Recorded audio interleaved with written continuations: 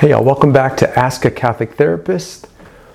Dr. Matt Bruninger here. Hey, this episode I wanted to talk about mindfulness a little bit. What is mindfulness? Is it always bad? And why do we seem to have such an aversion to it in Catholic therapy? So I want to say this. Let me start off by saying, certainly to some extent, the language of mindfulness comes from the Eastern tradition, right? It's imported from Eastern religions and philosophies, like Buddhism. But I don't think that it always has to, I don't think we have to avoid it at all costs. I don't think it's always bad. Here's why. So what's the definition of mindfulness?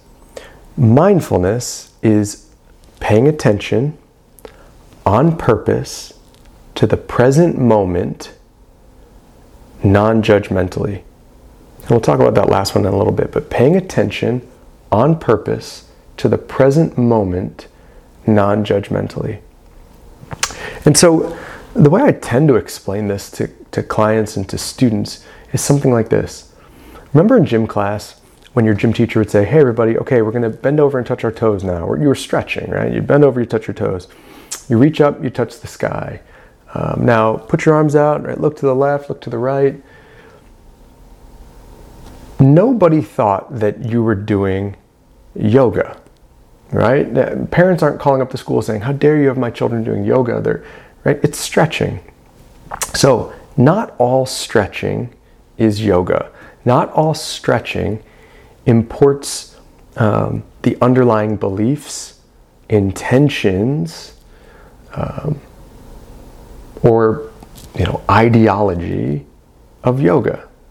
Similarly, not all paying attention on purpose imports the same beliefs, ideology as Eastern religion.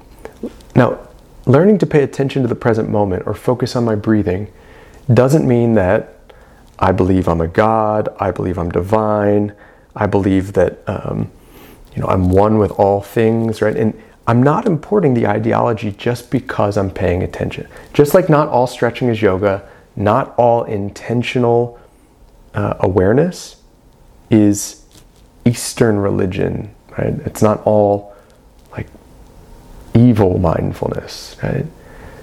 In fact, it's a good thing to learn to pay attention on purpose to the present moment, non-judgmentally. See, most of us actually, if we become aware of our thoughts, most of us don't pay attention on purpose. Most of us have thoughts pop in our head, and our attention follows whatever thoughts pop in our head. We're not very good at directing our attention. And part of what mindfulness does, and this is why maybe using a different word could be helpful, because some people equate mindfulness so strongly with Eastern religion that the word is the hang-up.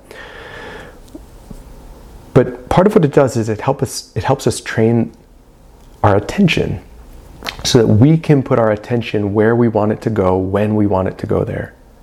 So if a thought pops up in our head that's particularly unhelpful in a moment, we can say, you know what?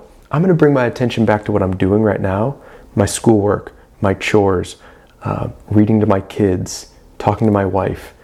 This is where I want my attention to be, not up swirling about the bills or about the mortgage or about an email I received. Most of us struggle with that. Our attention gets attracted by our thoughts and then gets dragged all over. What mindfulness does is it helps us learn to train our attention, almost like a muscle. With practice, we can train our attention so that we can notice when it's drifting or being pulled away, and we can bring it back to what we want to focus on. And there's great benefit to being able to direct our attention to what we want when we want it. And so learning to pay attention is good to the present moment, right? I don't have to be stuck in the past or obsessing and fearful about the future. Learning to pay attention to the present moment on purpose, not by accident, not just because this is where my thoughts happen to be, not just because this is where my attention happens to be, but I want it to be here, and so I can therefore direct it. This is good. The non-judgmental part, and maybe this is the hang-up for a lot of people, the non-judgmental part is oftentimes when I label my thoughts good or bad right away, and most of us do, a thought pops up and we think good or bad. what we end up doing is when we have a bad thought, that means we have to push it away as quickly as possible, find a way to avoid it. And the problem with that is when we try to push thoughts away, when you try not to think about white polar bears, right? You oftentimes increase the likelihood and intensity of those thoughts. So the reason mindfulness says to pay attention non-judgmentally is because if we're in the habit of labeling our thoughts good or bad, we want to cling on really strong to the positive thoughts and we want to avoid the bad thoughts. And on face value, this might seem reasonable, but in practice, it's actually incredibly difficult. And what we end up doing is spending our whole life trying to avoid bad thoughts or structuring our world in such a way that we're not going to be likely to have bad thoughts, or engaging in mental gymnastics and thinking about other things and expending a lot of energy to avoid negative thoughts, as opposed to being able to allow a thought to come and go, right? Come and go without having to react to it. If I label my thoughts good or bad, I have to react to it. Bad thoughts have to be reacted to. They have to be pushed away, thwarted, avoided. Good thoughts have to be kept. So I think it's important to recognize that from a mindfulness perspective, the reason to say non-judgmentally is so that we don't expend a lot of effort trying to avoid in a way that's actually going to make our life worse. Now, this isn't to say, certainly, if a lustful thought arises, if I can say, there's a lustful thought, and let it pass gently, I'm actually much more likely to have success than if I say, there's a bad thought, that's bad, just don't think about that, just don't think about it. By trying to tell myself not to think about it and constantly monitoring my thoughts to see if I am thinking about it, I increase the likelihood of thinking about it. So I think it's important not to recognize that we can do mindfulness in such a way where we recognize there are objective goods and evils. There is a moral order. What we're trying to do is mentally not get caught up in an unhealthy cycle of avoidance. So I can know that a lustful thought isn't, like, lustful thoughts are immoral.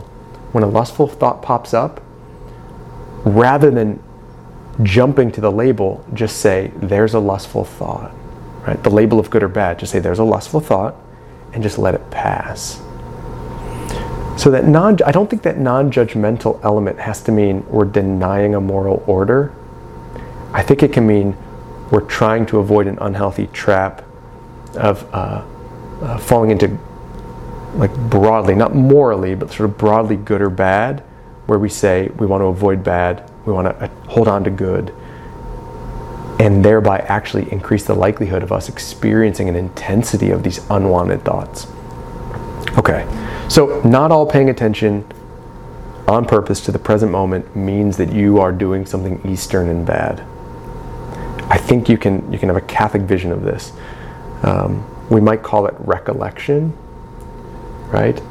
The spiritual writers, Teresa of Avila, John of the Cross, we talk about recollection, sort of how we become fragmented throughout the day, our thoughts and our desires, to bring all of that back to the present moment so we can be attentive to God and God alone. Perhaps it's a better word for people. But I want to say this too about mindfulness. I was talking to somebody recently, very good Catholic, and this person said, all this mindfulness stuff, I think it focuses too much, like, on the person. You just become self-focused. And so she referenced in particular the body scan. Part of mindfulness, how to train your attention, is you pay attention to parts of your body, from your toes all the way up to your face. And all it's intended to do is strengthen your attentional abilities. Every time your attention wanders, you gently bring it back to paying attention to your feet or your calves or your quads, and it's just to give you practice of paying attention. And this person said, it's just too much self-focus and this body scan stuff.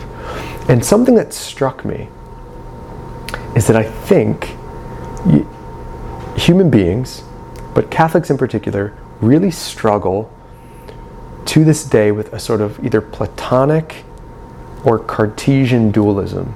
What I mean by that is we're a body-soul unity. You are a body. You're not a soul that's trapped in a body. The soul isn't like the truest part of you, and then we shed our mortal coil, and then we're like fully ourselves. No, with Descartes, who said, "I think, therefore I am," we're not just some abstract mind. That's not the realest part of us. We are a body-soul composite. We're a hylomorphic unity, which means that we can and should pay attention to our bodies. And I think what sometimes happens when Catholics, and sort of rightfully so, want to reject materialism, they look at the history of psychology and they think about behaviorism. And behaviorism sort of thought, all that matters is your actions, what your body does. And we structure our environment with punishments and rewards, stimulus and response, and all we focus on is your behaviors, right? What your body's doing, how you're acting. This came out of a really materialist theory. And so I think sometimes what Catholics do is they want to reject that strong materialism and say, no, there is something real and supernatural and immaterial, the soul and the mind.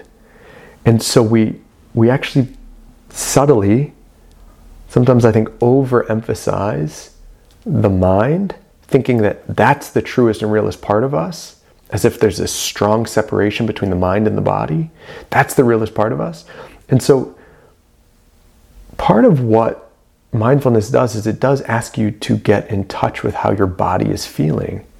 Where are you noticing tension, tightness, warmth and cold? Does the experience of pain in one part of the body, is it experienced by the entirety of your body? Are there other parts of your body that aren't experiencing that pain? What's it like to feel pain in a very localized place, but not everywhere? I think Catholics dislike some of the mindfulness stuff because it does focus on the body.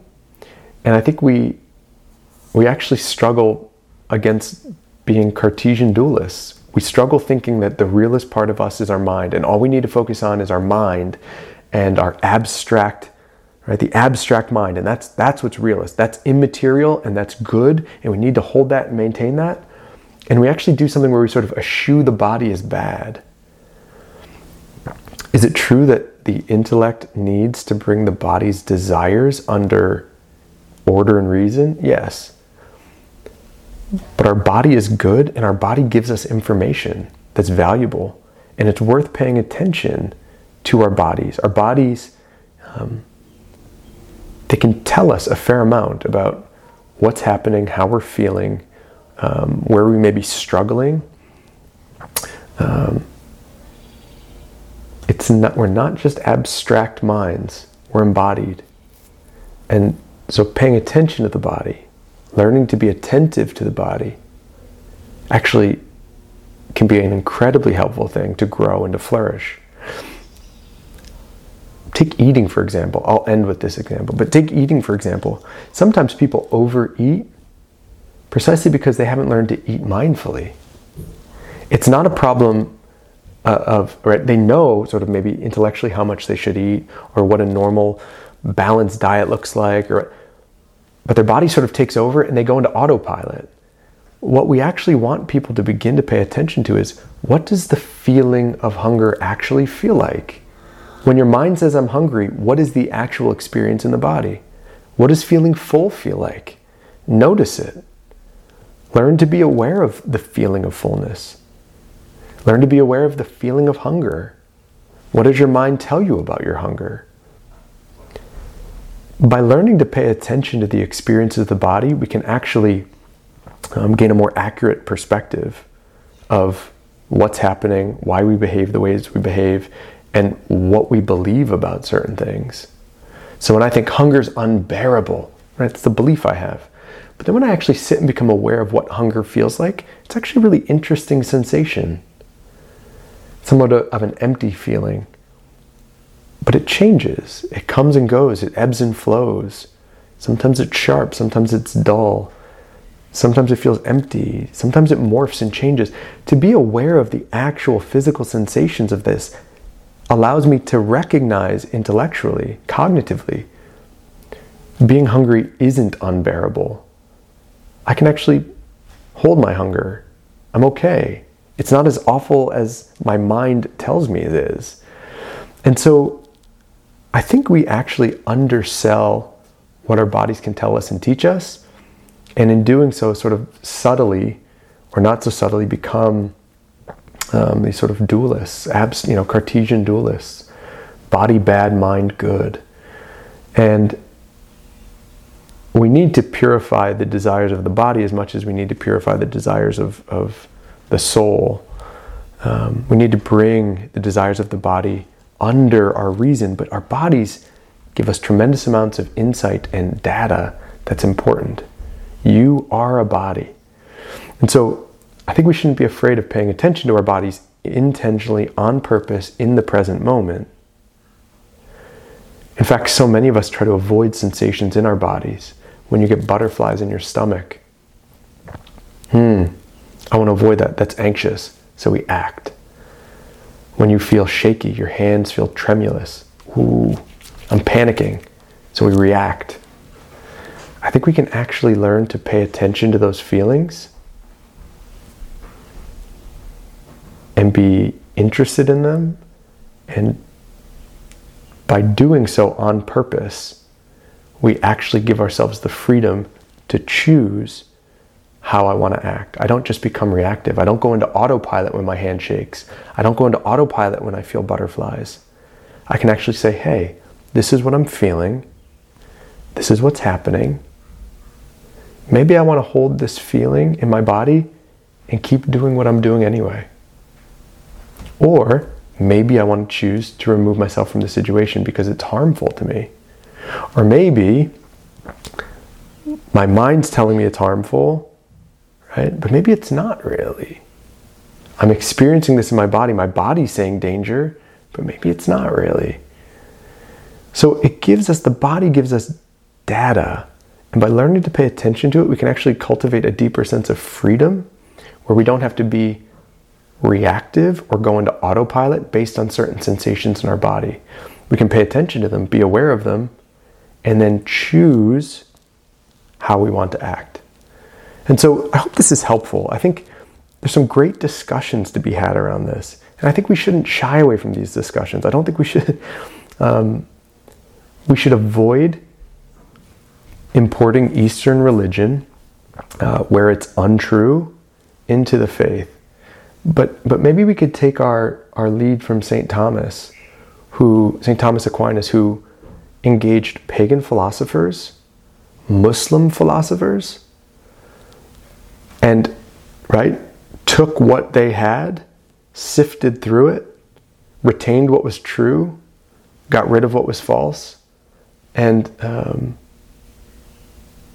wasn't afraid, to be in dialogue with these other systems. And so look, we can take and retain what's good and true about learning to pay attention on purpose to the present moment non-judgmentally. We should eschew anything that's directly in contradiction to the faith, but there are things there that are good and can be helpful. And I think we need to have more robust discussions around this stuff. So anyway, I'm sure we'll talk about this more at some point, but I hope that helped give a little clarity on mindfulness and the fact that we don't have to be afraid of a certain type of mindfulness or intentional awareness or recollection or reflection. And we don't have to assume that the word always imports false beliefs or ideologies or theologies or philosophies. So I hope this helps, and we'll talk to you soon.